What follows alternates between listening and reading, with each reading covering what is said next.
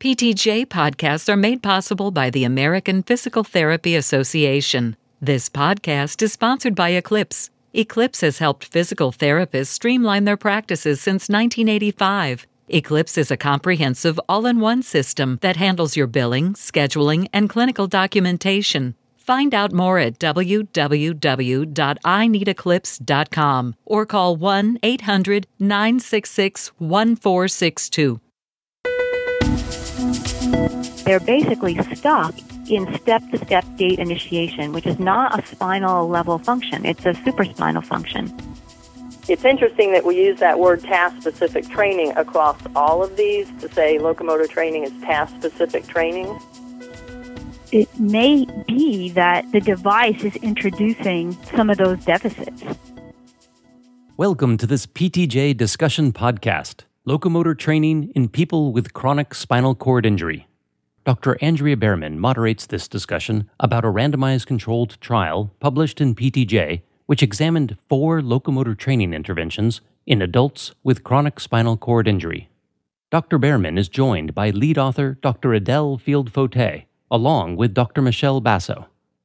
And now, Andrea Behrman. Welcome to today's discussion. I'm Andrea Behrman. I'm an associate professor at the University of Florida's Physical Therapy program, and we're going to be discussing an article by Field-Fauteuil and Roach.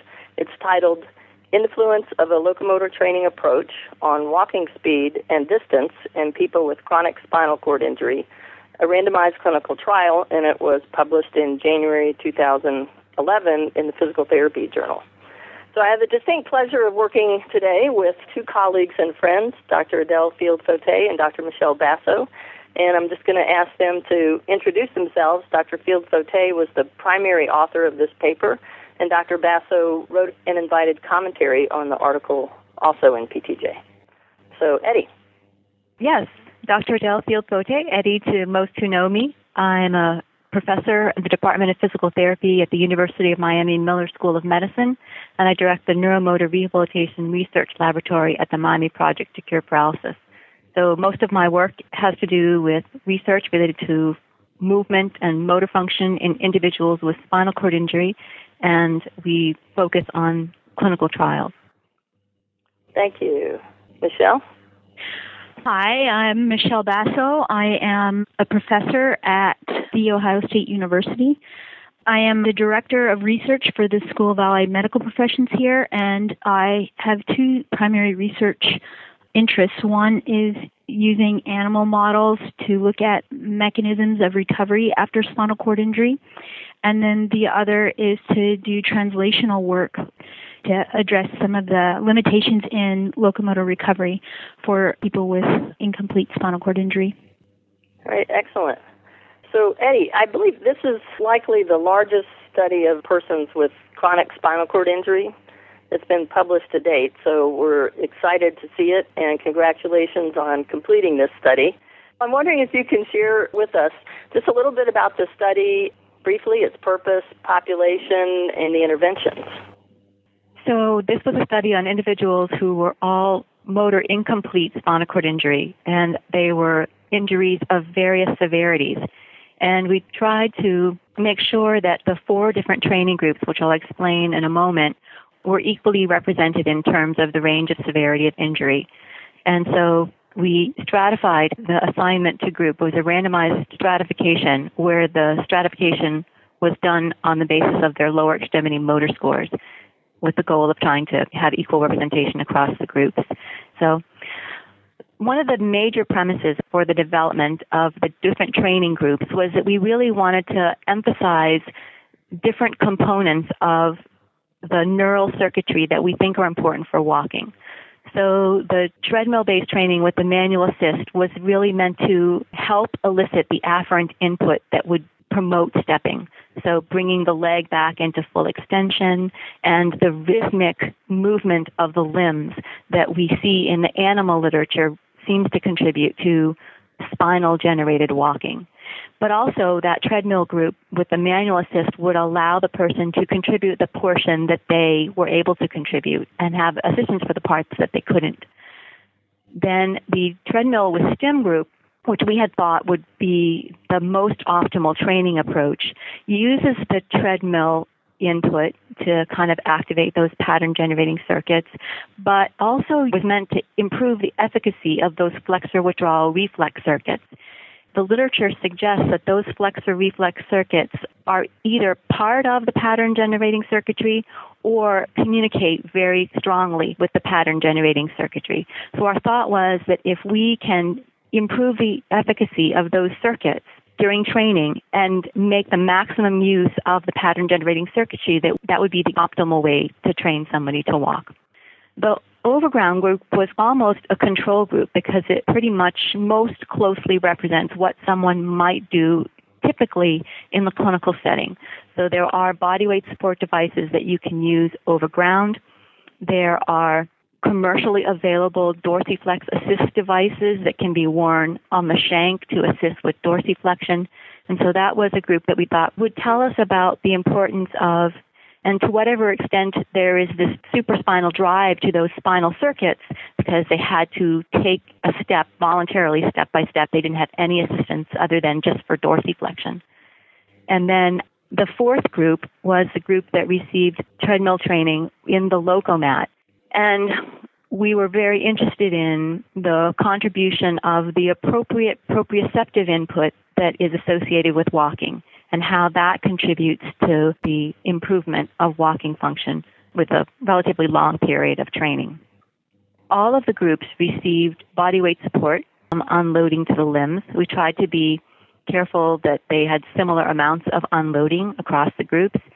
And I do want to make the point that the way we used the Locomat robot was very much as a passive mechanical guidance device. We didn't use the feedback software that's currently available because when we ordered the device, that software was not available. This was a third device delivered to the United States. It has a serial number of 8. So it was one of the very early devices. And because we were using it as part of a randomized trial, we couldn't upgrade the software as the software improved. So I think that's a very important point to make because what we have found may not generalize to what is possible with the new software. So all groups received 3 months of training. That was the goal, to have 5 days a week training for 12 weeks and with a week on either end for the testing. Can I ask a question real quick? For the Locomat group, Eddie, did you give them any verbal cues to contribute as much as they could or give them any instruction? So their instruction was to walk with the device, and the person who was with them would encourage them periodically during the walking to walk with the device.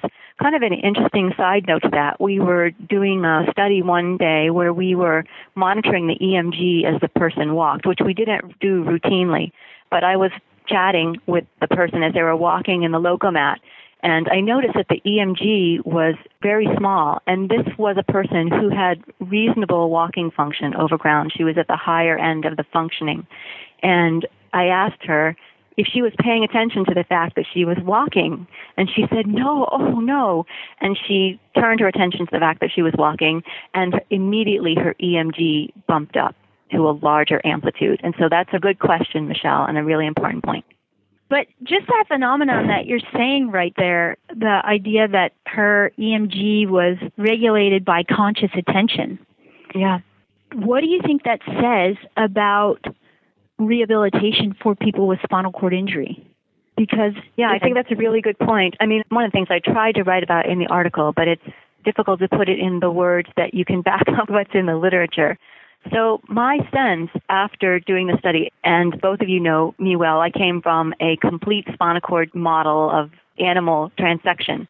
So I'm very much a proponent of the idea that there are spinal circuits that can assist with walking.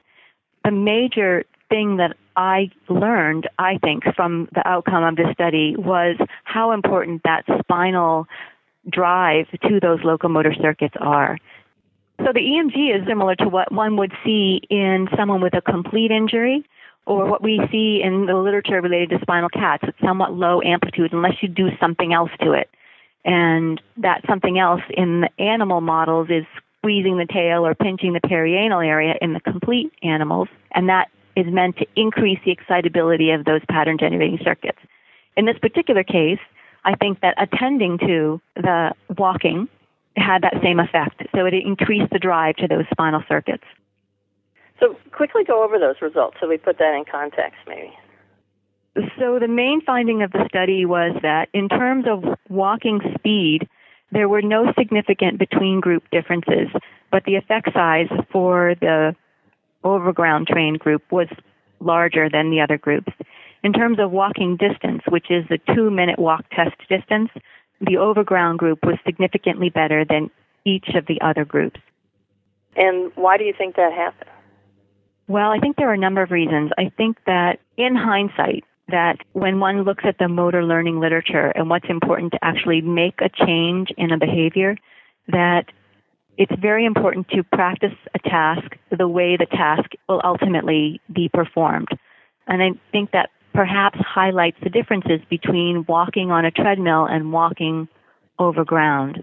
I mean, if you look at the literature related to treadmill walking and you see what it says about things like ground reaction forces and kinetics and kinematics, it doesn't appear that they are very different.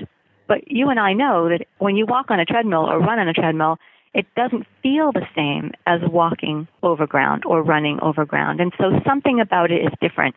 Maybe the nervous system picks up on that and responds better when the environment most closely mimics what the individual needs to do over ground. And Michelle made a really important point about, part of the problem here is that we are training the overground group in the way all the groups will be tested. So they have, if you will, an unfair advantage.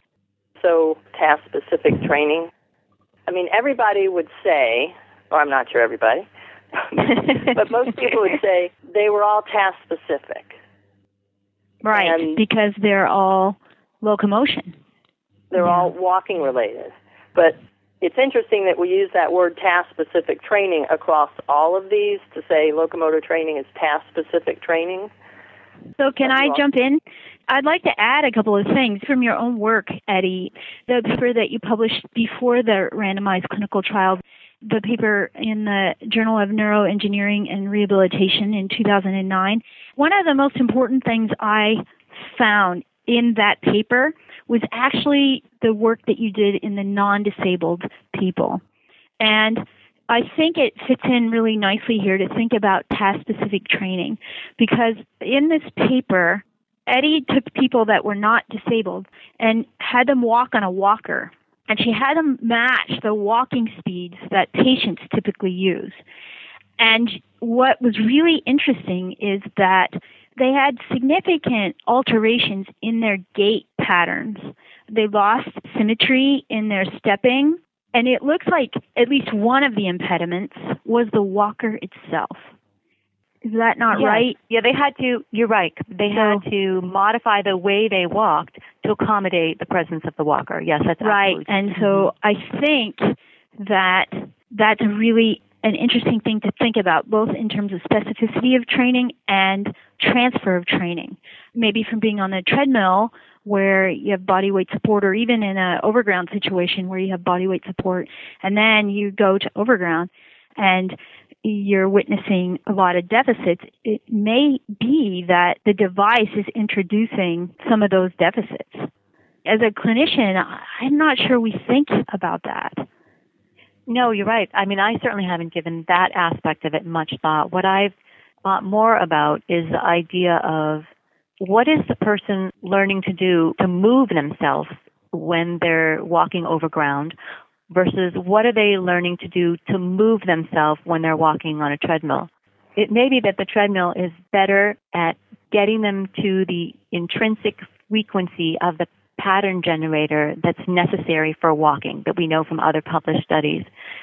And they can't get there when they're walking over ground. And so rather than being able to draw on those spinal pattern generating circuits, they're basically stuck in step-to-step gait initiation, which is not a spinal level function. It's a supraspinal function.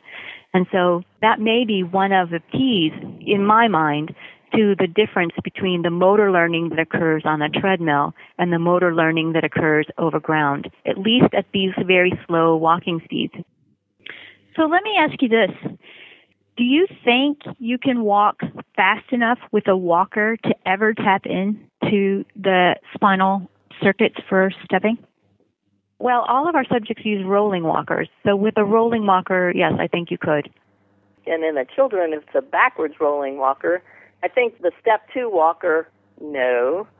The rolling walker, more likely. But I think one of the key things that's so different and in between the overground and how we traditionally use a walker is that we're traditionally weight-bearing on our arms. And our trunk is flexed and we're not upright. And so what happens, I think, when I look at the differences among these, is that's one of the key differences that someone can learn in the body weight support treadmill environment. Now, you can cue them to get upright overground, and you can facilitate that. But in overground, Eddie, I agree with you. I think there's a lot of supraspinal descending input. Lift it up, put it down. I got to lift it up, stop, put it down. And we may not, they're learning. They're getting better at that task, but I'm not sure they're getting better at the actual neural control of walking like they were prior to their injury. Well, I think that there's an important point and distinction to make here, because I keep having this image in my head of overground training with these people. And the thing that I keep forgetting about is that these people had an overhead body weight support harness and system, and you could be upright, and you had the choice of any kind of assistive device you could use. I mean, they wouldn't have to have a walker because you have the overhead system. The use of body weight support in the overground environment has a lot of interesting potential. But I don't understand why we would marry that with an assistive device, especially the walker, which is going to slow them down and encourage alternate postures. Yeah, I think that's a very good idea for the next trial, is how much difference does the assistive device make if you can train them overground using, for example, the forearm crutches, where they can get that reciprocal activity in the upper and lower extremity and still have balance. That might be the best way to go. The difficulty with this population in terms of using the forearm crutches as opposed to the walker is that they really require something like a walker for the balance. The forearm crutches didn't supply sufficient balance for them. And if you were to assist them with the balance by providing additional body weight support, then you would have to unweight them so much that they wouldn't be able to generate sufficient ground reaction forces to move themselves forward over ground.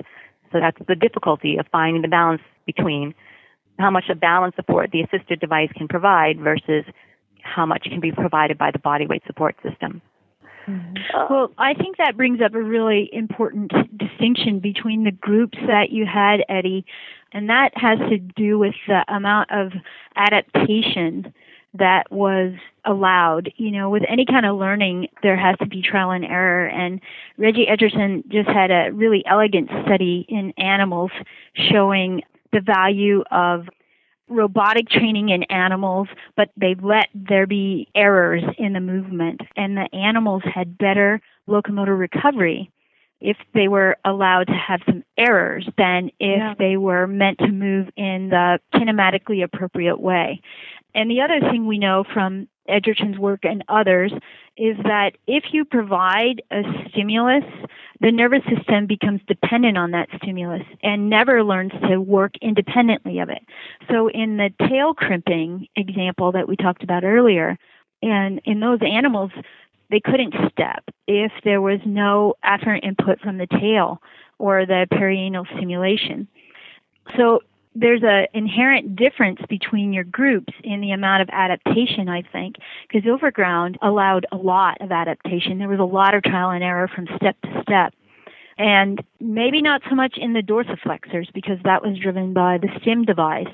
But on the treadmill with the stim, I just wonder if you're eliciting the flexor withdrawal reflex on every step, did the nervous system become dependent on that afferent input?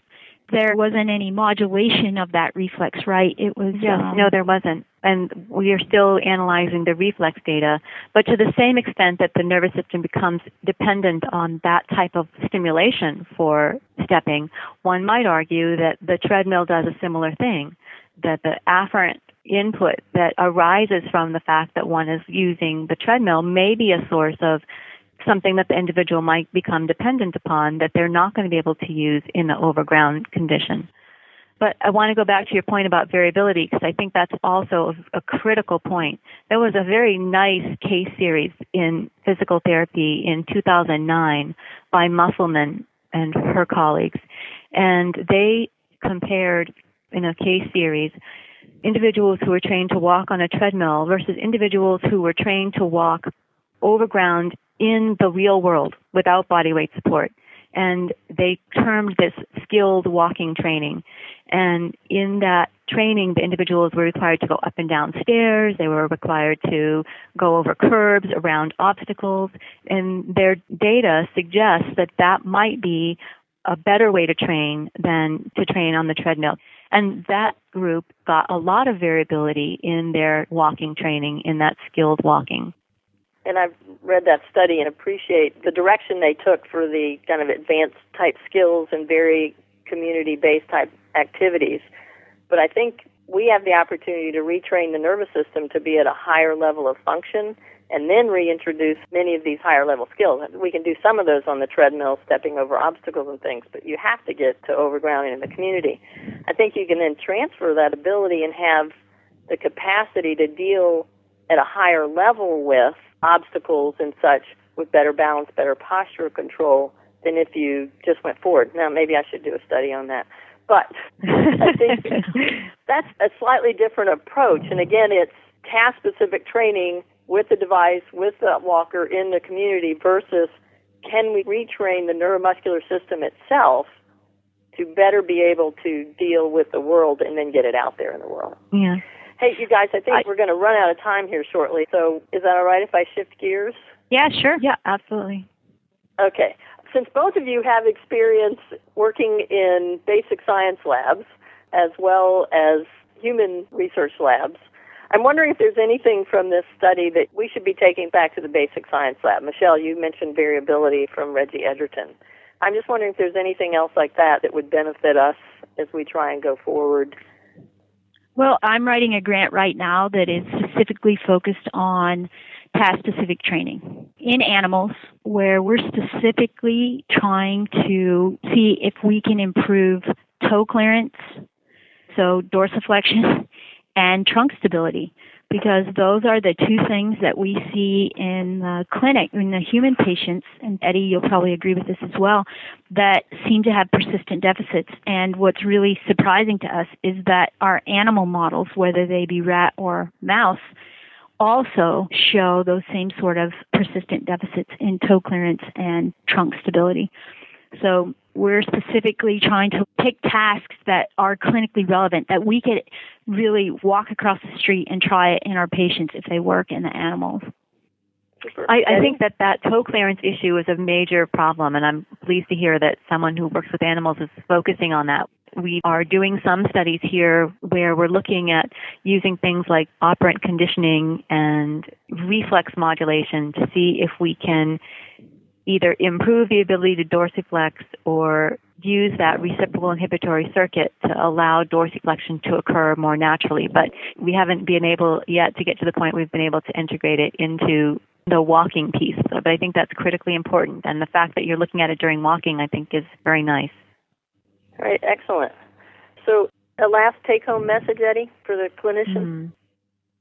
All right. So I think for me, the hopeful thing about the study was that it seems like as long as you work on improving walking function with something that is task appropriate, that the individuals improve their walking speed and improve their distance as well.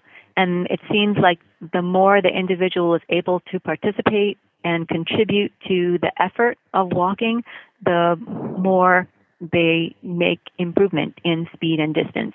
And it doesn't seem that it's necessary to have very expensive equipment to be able to make an improvement in walking speed and distance, even in someone who has a chronic spinal cord injury. Michelle, anything to add? Yeah, so I think that this study, in addition to the case studies that have come before it and the acute clinical trial in body weight support treadmill training, I think what it adds here is more evidence that we need to be aggressive in how we treat our patients, and that recovery is activity dependent. I think from this study we know that it has to be very task specific. The way we structure the task is going to be crucial. And for the clinicians, I would challenge you to think about when to add the assistive devices, because we may be encouraging more compensation in the early parts of recovery than we really intend or want. Thank you, Michelle. Well said. Thank you, Eddie. It's been delightful Thank you, guys. discussing this today. Thanks for listening. This has been a production of Science Audio, online at www.scienceaudio.net. Send us your comments or suggestions about this or other PTJ podcasts via email ptj@scienceaudio.net or voicemail 626-593-7825.